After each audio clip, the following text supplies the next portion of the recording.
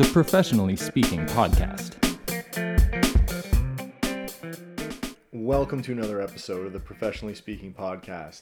My name is Ryan Warner, and I'm the Director and Executive Coach of Professional Presentation Services. Before we get started today, I just want to say thank you again to all of our loyal listeners. Thank you for emailing in your questions, your tips, your suggestions. Much appreciated. For those of you new to the podcast, please go to professionalpresentationservices.com and subscribe to our bi-weekly dispatch.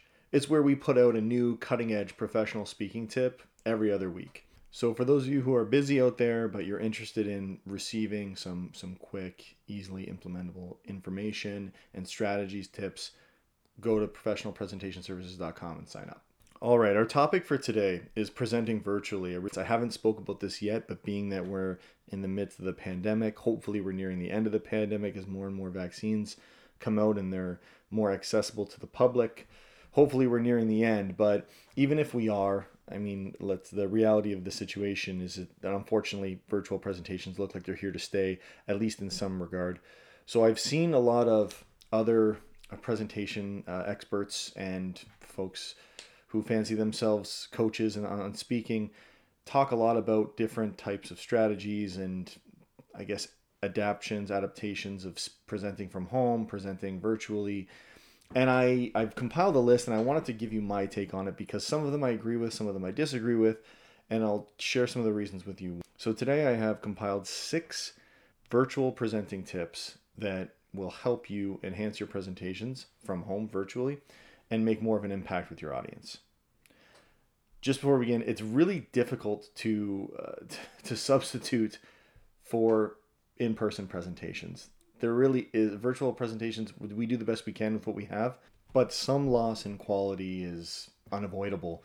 For example, eye contact and some of the body language you might not be able to fully obtain with virtual presentations.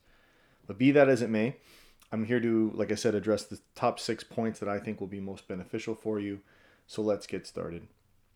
Point number 1. I've seen a lot about this. People talk about sitting versus standing.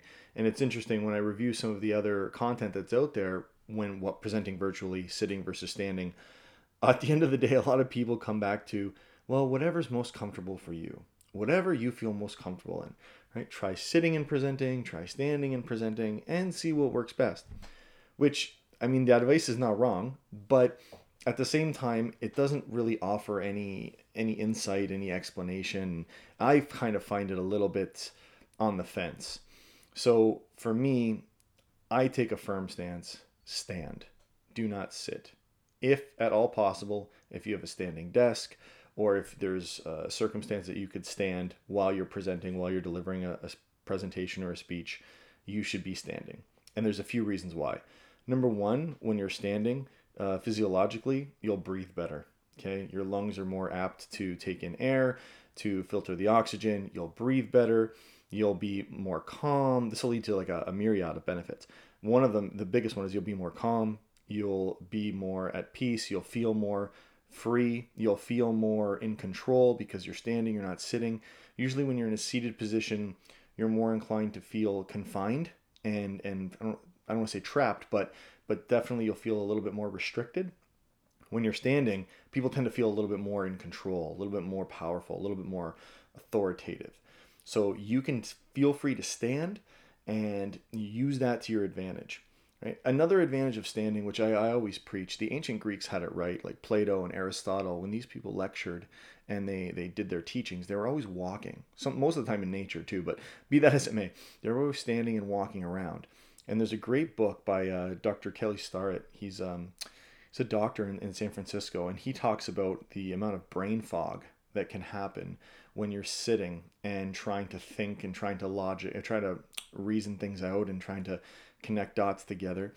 There's a significant amount of brain fog and frustration that can incur, especially when you're trying to deliver a presentation at the same time. So if you have the opportunity, stand, stretch out a little bit beforehand. It'll give you more confidence and it'll help you deliver more clearly. All right. Now, point number 2 goes kind of along with that, is have your camera at eye level. Again, if possible. If you have your camera, some people have it when they're standing or when they're presenting, their camera's their computers beneath them, and they'll flip or they'll maneuver their camera so it shoots up. It almost looks like it's projecting up someone's nostrils. This is not optimal, okay? Because your audience is not getting a good view of you. You'll be either tilting your head down to look at the camera, or you'll be looking off, in which case you're sending them the signal that your attention is somewhere else. Even if it's fully on them, the signal that they're receiving is that your attention is focused elsewhere because you're looking somewhere else. So keep that in mind. Your camera eye level is the best. It sends the best message. Your audience is more prone to receiving it, and you'll speak more clearly. Point number 3. I call it set the tone, but what I mean by set the tone is you can lay out before you even begin how you want the presentation to go. So in other words, how you expect the audience to conduct themselves, right? Because people are still adapting. We're still getting used to these Zoom presentations. Some people, and not just Zoom, WebEx and whatever else, or other platforms are on there for web conferencing, but some people feel the need they use the emojis and the emoticons to give you thumbs up, to raise their hand to ask a question. Other people, they just feel free to just start unmuting themselves and talking. And sometimes the presenter doesn't quite know how to handle that on the fly. I mean, that could really throw a wrench in the works if you're so focused on delivering your message and then someone interrupts you. Or not even interrupts you. Someone just unmutes themselves and you hear background chatter or something. That could really throw you off, right? And then you have to stop what you're saying and ask, a kind reminder, please mute yourself. And if you're not speaking, if you have a question, type it in the chat, something like that. But ultimately, at the end of the day, what you want to do is you want to try to set up the presentation for as few interruptions as possible. So how do you do that? Before you begin presenting, you can tell your audience. So I'm going to be presenting for approximately 20 minutes today, 30 minutes, however long it is. And you're going to say, well, I have, at the end of the presentation, there'll be 10 minutes for questions. Please feel free to, write your questions then. Or I'm happy, if you are comfortable answering your questions throughout, you can say, please feel free to answer your questions in the chat. If you're really bold, you can ask them to unmute themselves and speak. The problem is sometimes when people speak over each other, that with the web conferencing, it tends to enhance some voices and degrade some other voices. So you want to make sure that everyone has like an equal say. Using the chat is a good feature for delivering online. I have found that you can ask them at certain points throughout their presentation or throughout your presentation to type in the chat, ask their questions, and then if you need clarification, you can ask them to unmute themselves and then give you oral clarification. But that is one of the options. However you feel is best to set yourself up, depending on what what the norms are in your given work atmosphere, in your workplace, or in your business. If there's one that's predominant, that's working well, let's adopt that, and you can just reiterate them, just so that people understand the expectations and they know what to do if they have a question or if they want to speak or if something happens. All right, you just want to let them know that you've prepared a little bit ahead of time, and you have some ideas for them of how they can conduct themselves. Number 4, and it goes along with doing that, is forecast what you're going to do throughout. So, for example, if you have 2 screens and your Zoom meeting or your web conferencing meeting is on one screen, and you have some notes or maybe a slide deck or something you're sharing with them on another screen, let them know that. So right at the beginning, say, thank you folks for coming. I'm working with 2 screens today, so you might see me view off screen or off camera occasionally. I just double checking my notes because I want to ensure that I'm giving you the most accurate information today. Something like that goes a long way.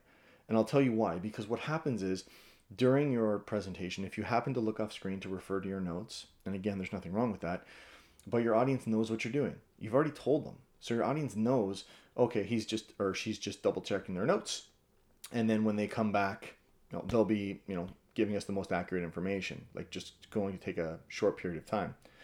Whereas if they don't tell you that, what may happen is when you're looking off screen, the audience is now thinking, they're questioning, like, what is the presenter doing? Are they lost? Have they lost connection? Are they still going to continue with their presentation? And while they're thinking of this, they're not thinking about the message, what you've just told them. And they're not thinking about what you're going to say next. And in a sense, we say in the presentation world, we say you're losing them. Like they're starting to slip away, right? It's almost the equivalent of when you're presenting, like turning your back on the audience to reference something in a visual aid or to write something if you have a whiteboard. When you turn your back, when you do that, when you break eye contact and they don't know why, you're losing them. You risk losing them anyways. So avoid that if possible. Forecast what you're going to be doing to them what you're going to be doing with them if you're looking off screen or if something else comes up. The more you let them know ahead of time, the more they'll be able to stay with you and the better chance that they receive your message accurately. All right. Number 5, virtual presentations are notorious for, like I said, having interruptions and things like this. A really good way that I found to streamline the questions and to minimize the interruptions is to build in time periods, build in windows of time for questions. All right. So have the audience, every 2 or 3 slides or every, 5-10 minutes, however long you choose, build in a minute or 2 for questions. You might find that you don't need the whole minute or 2. Maybe no one has a question, or maybe there's only one question, and that's fine. But just make sure you build that in for them, and then you can continue on, right? That I've had a lot of success doing that, and a lot of my clients have had success doing that. And the reason is because when they do that, the audience feels, number one, they're happy, they feel content that they have a voice and they're going to be heard. And if they know that they don't need to interrupt because in a couple minutes they're going to have an opportunity to ask their questions anyhow. So that's another good strategy that works really, really well. And you can tie that into the last point and forecast it for them. Tell them at the beginning, say approximately every 5 or approximately, every 10 slides. Even if you want to say, just keep it open and say, I'm going to be occasionally stopping or periodically stopping to ask for questions. So feel free to jot your questions down and ask them in the chat during those times. No problem. Usually that works very effectively with the audience. They receive it and they know what to do. Okay. And even if someone comes in late and they didn't get the instructions, well, then they see what the others are doing and how the others are communicating with you and asking you questions, and they'll follow suit. All right. And number 6, this is maybe the biggest one. Be patient with responses. Okay. Especially in the chat. So if you're doing more of an interactive presentation, or if you're leading a meeting, or if you're speaking in any situation that you expect the audience to give you some feedback or interact with you, ask questions, make comments, anything like that, we need to be a little bit more patient than in person. Right? In person, a lot of the time we can read body language, especially if someone has their hand up, but a lot of the time we can read body language and we can kind of anticipate when someone wants to say something or someone has a question or a comment. Right? Virtually, unless maybe someone unmutes themselves and that's a sign, oh, they're ready to talk. But other than that, we don't really have any indication. Right? So people could be typing in the chat and we're not really sure. So give them time, especially because, again, it takes longer to type in what they want to say rather than them just saying it. So they need time to type it in the chat. Sometimes they're trying to find out the best words or the best language to phrase their question because they want to be received in the best way. We need to, kind of be patient with that and let them know that too. Again, forecast it, tie it all together. So let them know that. Say, listen, during this presentation, I'm going to build in time for breaks. I'm going to build in time for questions and comments. And I will be patient with you. If you want to type it in, that's fine. Or if you want to type in and ask, like, may I unmute myself, or I'm going to unmute myself and ask a question, that's fine too. However you want, you decide as the presenter that you want them to conduct themselves, your audience, then you have to let them know. All right. So those are the 6 presentation tips I have to you today for presenting virtually. If you have any other questions or concerns, please feel free to email in service@professionalpresentationservices.com or follow us on LinkedIn. You can connect with us on LinkedIn. Thank you very much for listening. I hope your next presentation is a game changer. And as usual, we wish you the best of luck in your future speaking endeavors.